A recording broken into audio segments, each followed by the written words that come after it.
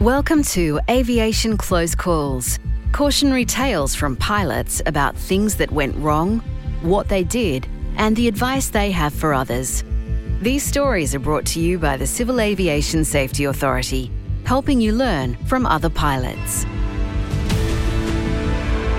Close call. What did I think I was doing?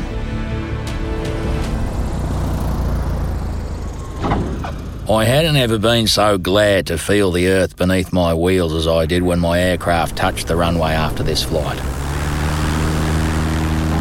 I had boldly set off in marginal weather because it appeared to be improving, but Bureau of Meteorology radar on an electronic flight bag can be up to 10 minutes old, and when the weather has a 40-knot tailwind in the direction of your flight, things could and did change by the time I was where I wanted to be 35 minutes later. I'd heard the special weather forecast 10 minutes ago, but I couldn't land due to low cloud and rain.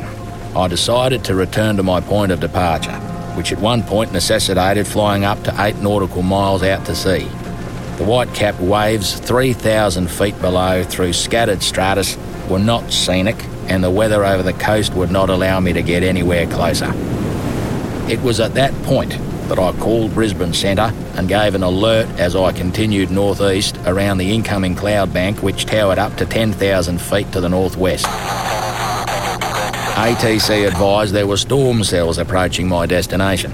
A more accurate report was confirmed locally by an RPT aircraft on the area frequency, which served as a communication line. I tried to get into a coastal strip but had to turn around and head back out to sea, with ATC keeping a thorough watch on my flight, issuing forward weather updates, inquiring of my experience in IFR and giving encouragement, but options appeared to be closing for my destination. ATC advised I would have to fly through lightning if I continued north of Rockhampton, and that my best option was to land on a beach. It sounded radical. However, the envelope was closing fast, and I had to make a decision. I hadn't yet compromised VFR, but flying further out to sea with diminishing endurance and the strong headwind was not sane, and I would soon be in VMC. ATC asked if I was abeam a certain island, and advised that it would be best to land as soon as possible. I decided to commit to the radical option. It seemed the only one available. I descended to 700 feet through the scattered stratus, preceding the main cloud bank about 5 nautical miles to the west, which was no longer white and fluffy, but black and blue. I'd just begun a precautionary search and landing for the ocean beach, which looked feasible, when I recognised a familiar landmark from where I had taken off earlier.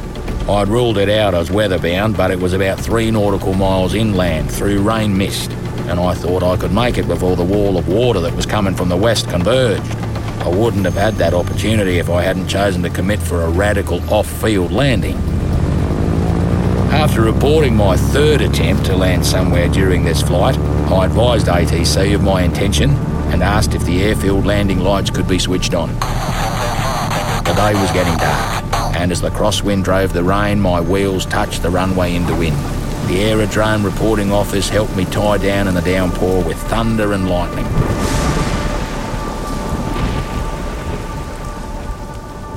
When I called ATC to thank them, one of the relieved team said, "We were surprised you were out there. One of my first instructors told me never to fly on minimums. It's not bad weather but marginal weather that kills you," the instructor said. Pilots don't fly in bad weather. I also thought that years of experience could compensate, but nothing can overrule sticking to a bad decision. Lesson learnt. I've made a new checklist as a result of this experience. I now check the weather before all flights, even those of 25 minutes duration. If going further than 50 nautical miles, I lodge a flight plan, and most importantly, I give myself time. This allows me to pre-flight the aircraft to my satisfaction and make any last-minute precautions, which may include abandoning the flight. I shouldn't have been out there.